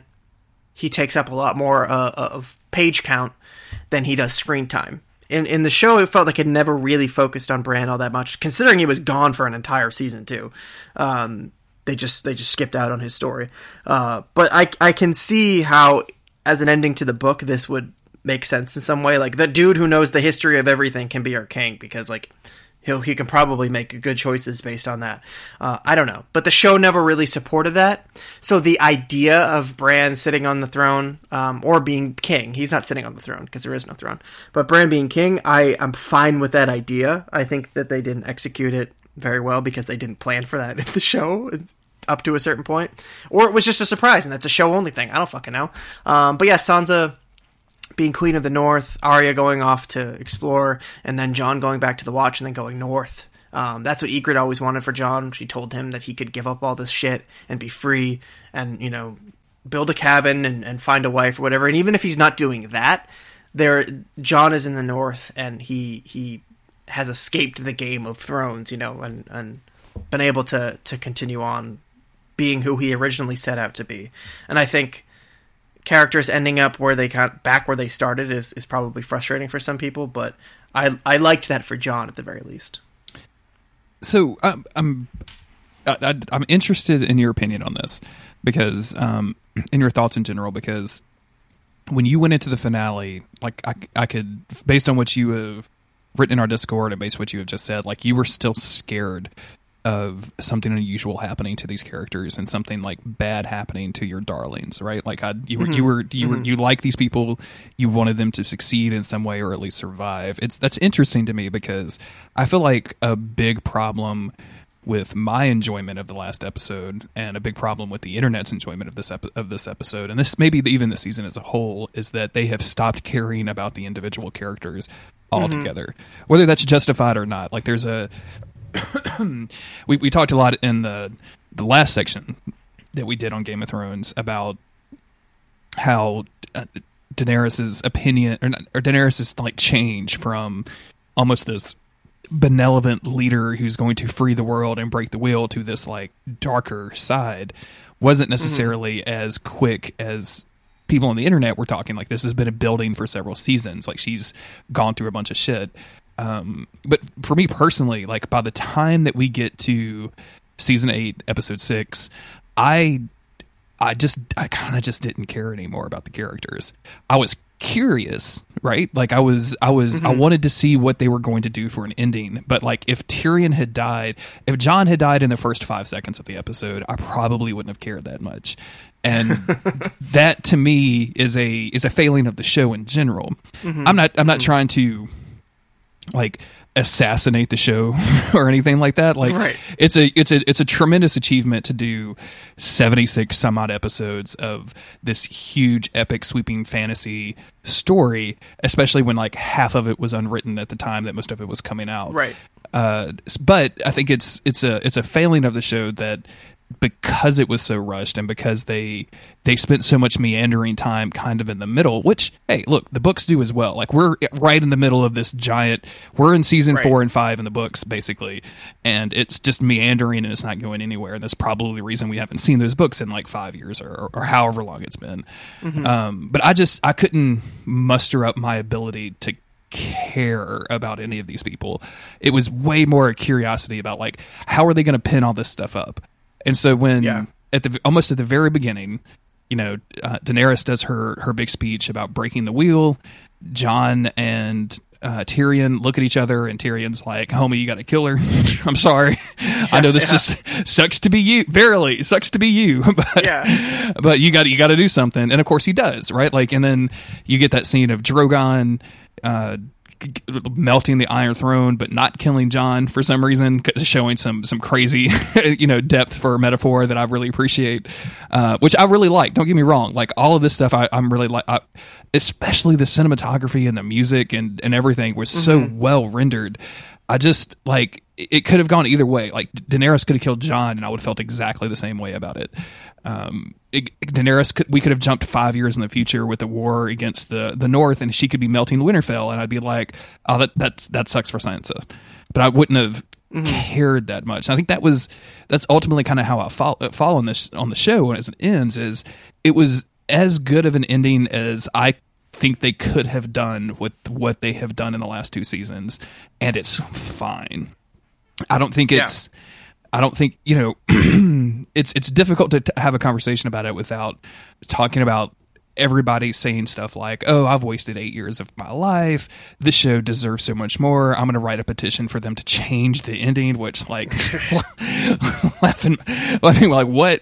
Y'all crazy? Don't do that. Yeah. That's fucking stupid and bad. Please don't do that anymore." But it's like by the time, like, in the first 15 minutes of an hour and 20-minute episode, they killed Daenerys, and I'm like, okay, like the rest of this is pretty much going to feel like an epilogue.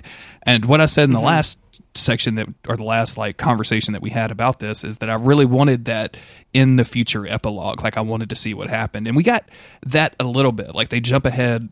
Like from one scene to the next, all of a sudden Jon has a big bushy beard, and like people from the north are down at the King's Landing, and like so we got like a few weeks, and they try to decide who does what. But at that point, it almost felt like okay, I've got 10 characters on a bulletin board with their names written on a Post-it note, and I've got to figure out what to do with them now that they're left over after we kill Dany.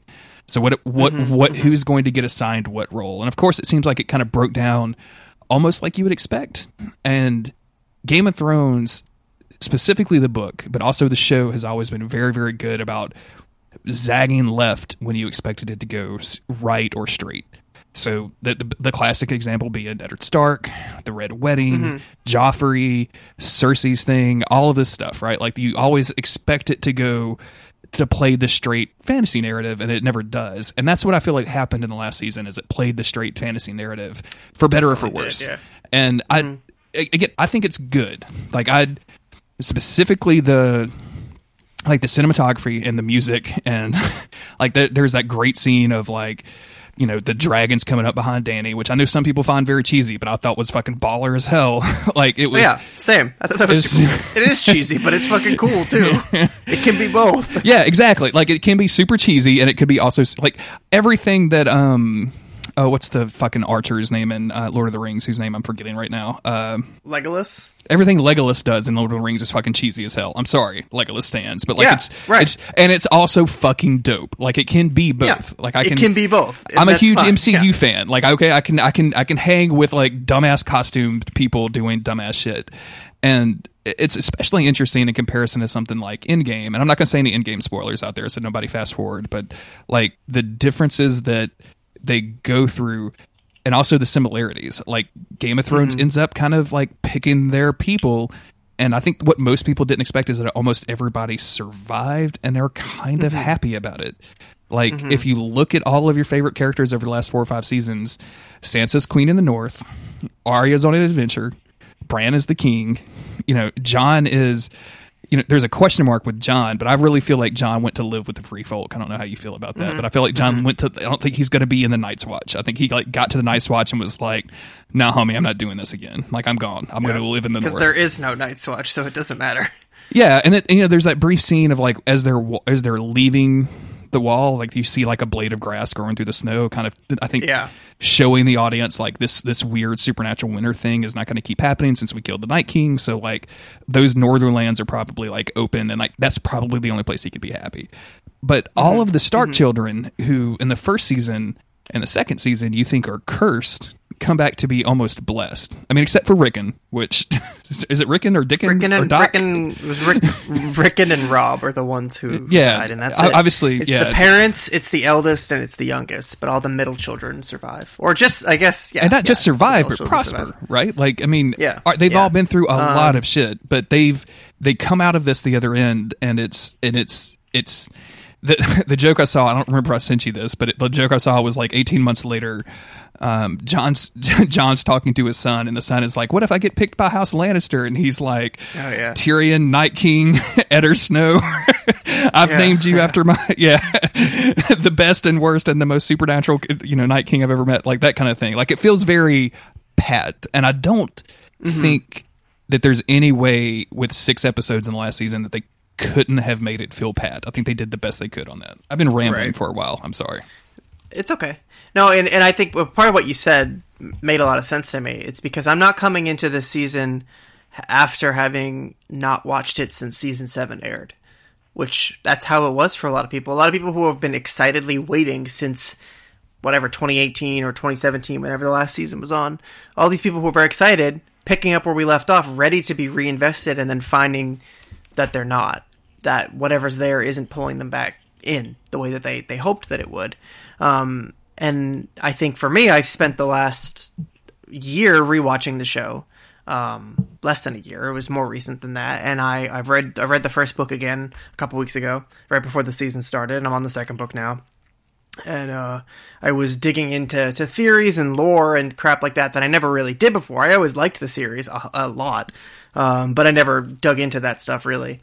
And I decided to do that because I was excited about the new season, and I reinvested myself in the characters. So it almost does make a point, and maybe it is a slight against the show, that my investment in what was happening came from myself and came from the past, and not from what was in front of me now.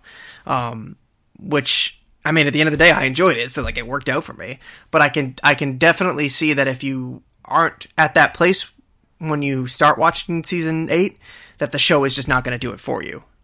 Like it should. It should reinvest you, but if it's not going to reinvest you, then like, why are you going to care about any of this? So yeah, that I totally get. Yeah. I'm curious, like the brand stuff. Mm-hmm. They just picked up. They just decided it was Bran. Bran has the best story, right? Bran has like the most history of this stuff, and that's very odd for me to like even conceive of. Right. like I don't know that anybody at that meeting really deserved to be the king of Westeros or queen of Westeros, but the fact that they pick, what we've been calling broke Dick Bran in our Discord is extremely funny to me, because like, what qualities does he have as a lead? We've literally never seen him lead anybody. We've never seen him do anything like that. The only thing that we get of Bran is his time training. Training is probably a weird word, but as the acting Lord of Winterfell in the first book, they spend a lot of time of Bran's chapters of him having these weird dreams at night where he's walking into summer and he's seeing his father die. He's seeing all these he's getting these weird visions because the Three-Eyed Raven stuff has already begun. There's that half of it, and then the other half is Maester Luwin, I believe it's Maester Luwin, teaching Bran how to run Winterfell, because he's the eldest son. Sansa is gone, Robb is off at war, and it's just Bran, like, and baby Rickon. And a lot of that time, I mean, but this is when Bran is 9 years old, or how I was old about to say, is, like, that was like season 1? And Right. even if you want to look at the book or the TV version where they're all 3 years older, I think, so that maybe he's 11 or 12 tops at the beginning. And even if you want to say that it's been 8 years for 1 year for each season, then he's 20. But yeah, that stuff was a real long time ago. It is there, but they've also depicted Bran now as this sort of like soulless wizard who just knows things or whatever, but we have yet to see that in the book. We don't know what it's going to be like. The Three-Eyed Raven, when he meets him, isn't really like that, so I don't know why he kind of goes all weird on us there. Yeah, so the I Three-Eyed Raven is a fucking tree, man. Like, what are we doing with a Bran like just rolling around Westeros, right? Like, not to say that in a derogatory way. Like I was just saying anyway. Right. But yeah, I can but yeah, I can see this really playing out in the books. And I wanted there to be something more for Bran because I didn't like the idea of him just being like, okay, yeah, I'm bait for the Night King. Kill him while I sit here. I wasn't a fan of that. So I wanted there to be something more. And as we were watching it, Jess and I, we were both enjoying the episode. But Jess was like, what the fuck? when we found out about Bran, she was like, this doesn't make any sense. Like, why is he king? And I was kind of on the same page, but at the same time, I was like, well, he does know everything. I guess that's... But Tyrion's speech about him having the best story and all that, it's like, that wasn't necessarily a great line. I mean... Arya's got a great story. She killed the Night King after training with the Faceless Men and all this other stuff. Sansa's overcome so much. I mean, even fucking Jon Snow died and was brought back to life. That's a big deal. But they go with this thing about Bran, and yeah, that's the weirdest big decision for me. Everything else, same. it's like, okay, like the scene, I saw people making fun of this on Twitter because that's all Twitter is now, is making sure that you get the snark. I mean, Twitter's always been like that. It's always about snark. And it starts to drain the life out of me after a while.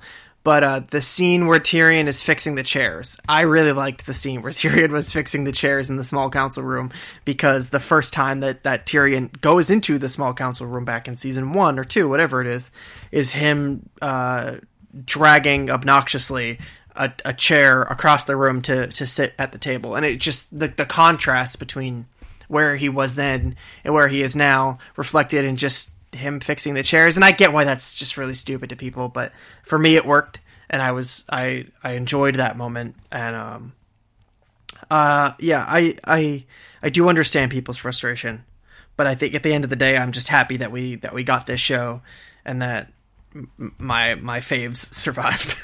Yeah, and I think, if you, I said last time that I have long since stepped back from Game of Thrones as like an important property, right? Like I can't. I think the very early seasons and the books, in the early books, like I'll throw like book 4 and 5. Has the 5th book came out? The 5th book came out, right? The 5th book came out, yeah. Yeah. So book 4 and 5, I think, are absolute dog shit. Like I think they're ponderous and boring at times. And I haven't read them since they were released. So like, if at me on Twitter, I'm at Local Bones if you want to talk about that. But I feel like the early books, the early season really holds up to like this critical view of what does this story mean for life in modern times, or what does this story mean for these characters, and like I think it supports a level of depth that is interesting to talk about. I feel like at a certain point it changed and it became television, which is totally fine with me. It became spectacle.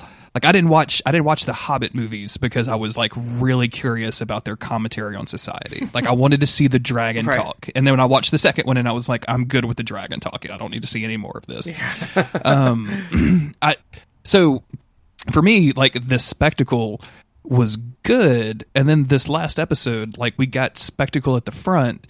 And then it was a lot of kind of just like let's slot people into their place, and let's have some kind of quasi emotional moments, and let's have some funny jokes that the viewers will get. Like one of the things that I disliked the most about this was the history book.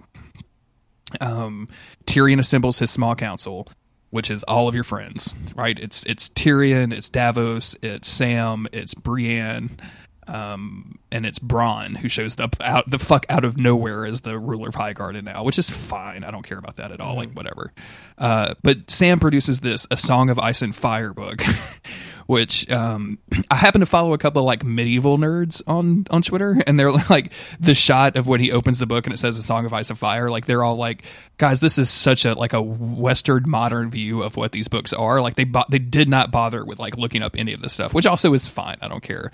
But it's because it's fantasy. It's fantasy, so like who cares? Yeah, not medieval. But number one, A Song of Ice and Fire, really? Like we're gonna do that thing? Like really? Yeah. And then also like the big joke of that scene is that like Tyrion says, oh, well, you know, they must talk about me very harshly. And Sam is like pulling his shirt collar and like, oh, well, I don't really know how to tell you this, but you're not in it at all. And I'm like, homie, he was like the son of one of the great houses that ruled the kings. He's been the hand of he's the hand of the king. He's been the hand of the queen that demolished the Red Keep. Like he killed Tywin Lannister. Like what he was on trial. Like all of this crazy. Like he was thought to kill the king at one time. Like there's a crazy amount of important shit that you like, and it's a joke, right? Like it's supposed to be a joke at Tyrion's expense because you're like, oh, of course he's not in it because he feels like he's so important. So this is taking the wind out of his sails or whatever. And I'm like, but it just doesn't make any goddamn sense. But so some of those kind of jokes felt really, really flat to me. I will say Queen Sansa is one of the most baller things, and I'm really happy she is the Queen of the North. Like that shit is fucking cool. Like not to be totally negative about this. So it I was excited about that. Yeah, I get it. I don't even know where I was going to go from there, but overall I'm just like, yeah, I'm fine with where it landed. That's that.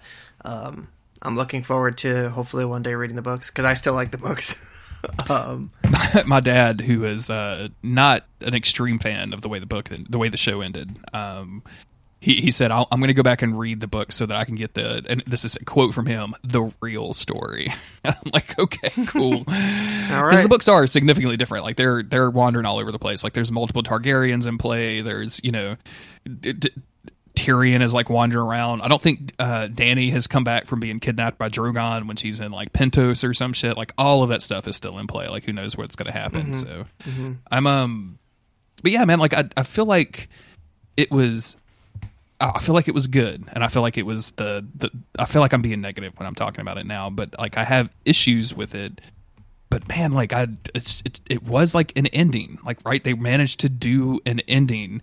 I just really wish that it wasn't so obvious that the writers and possibly the producers of the show weren't so totally fucking done with it by season 8. Like I feel like given more time and energy to it, it could have been better. I just don't know, man. Like who were some, like there were 3 people at that meeting after King's Landing that I was like, who the fuck are these guys?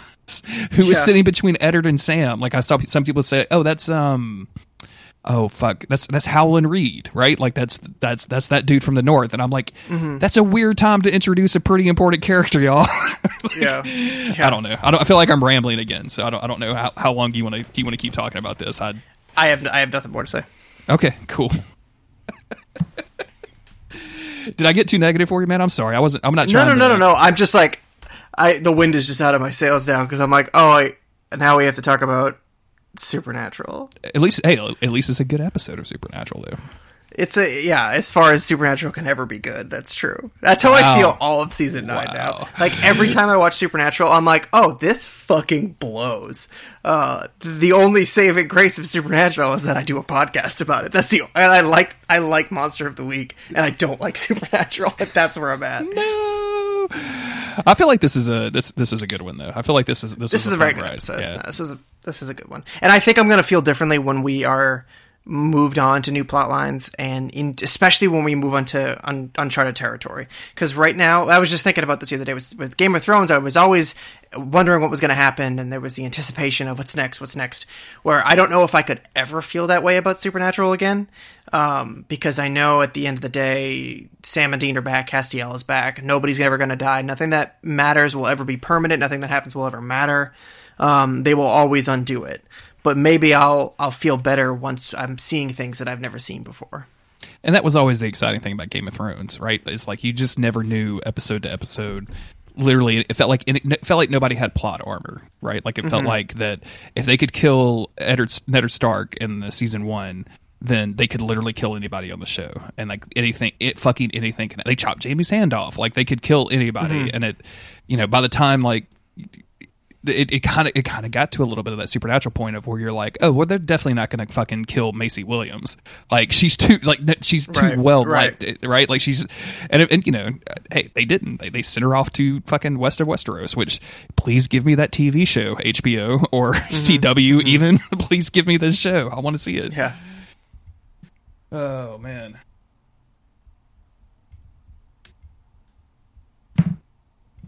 Anyway. You ready? Yeah. Are you okay? Are you feeling good? I'm sorry. I felt like that was supposed to be exciting. No, I didn't get depressed. I just got so tired. I was like, oh my god, Game of Thrones and all of this, and it just made me sleepy. Yeah. Not bored. I'm not saying I was bored. I'm saying it was just like, oh my god. When did you watch the Supernatural episode? I feel like I haven't seen it in like a week and a half. So Wednesday, I think. Okay, well, you're not bad. Yeah, I'll survive. I have no. I did like this one. I was just being a negative Nancy. I did like this episode. Wow.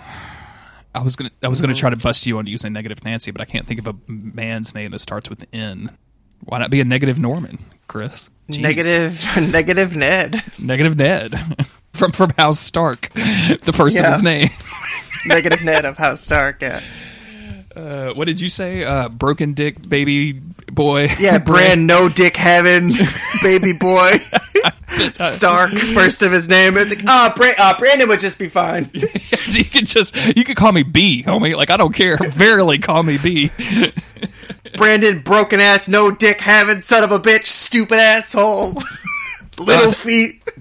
Honestly, the last thing I'll say about Game of Thrones, I think my favorite part of the episode was when what's his name shows up, or what's his name stands up and is like, I could be king, and Sansa's like, you need to shit the fuck down. Yeah. What are you even doing? I didn't invite you here. How are you still alive? Why aren't you taking care of the twins or whatever we assigned you to do? Yeah. Shouldn't you be in Harrenhal? Like, what the fuck are you doing here? Right. Didn't Jaime Lannister kill you? No. Somebody definitely killed you, right? Like, you've been resurrected or something? I don't know. What are you doing here? Yeah. Were you in the dungeon? Is that how you got out? Did the Drogon free you? Yeah, did they have you locked up with Tyrion and Jon? Yeah, we It's like, Sansa, you. I came with you. What do you mean? I thought your bones were in the crypt, man. I mourned you. I haven't seen you in years. I'm pretty sure I mourned you. Sansa! We shared a carriage. I'm sorry, I didn't recognize you. I don't recognize broke dick assholes anymore. Yeah. Oh, shit. Okay. Now I'm more alert. Oh, dude. Okay, hold on one second. I gotta respond to a text. Okay. They made a Autumn's horse Beasley, it has very fancy parents. Autumn specifically went out and found a special daddy and a special mom and all this stuff, and apparently they did a Briar horse model for her grandfather because he's super famous. Okay. So she's like, she sent me a link, and I was just like, buy it immediately, just do it. And she's like, are you serious? And I'm like, yes, buy the motherfucker. What are you doing? And she's in the next room, so I'm assuming she can hear me now, although she's still responding to my text, so I'm not sure what's happening. Anyway, let's talk about Supernatural. Okay, let's do it.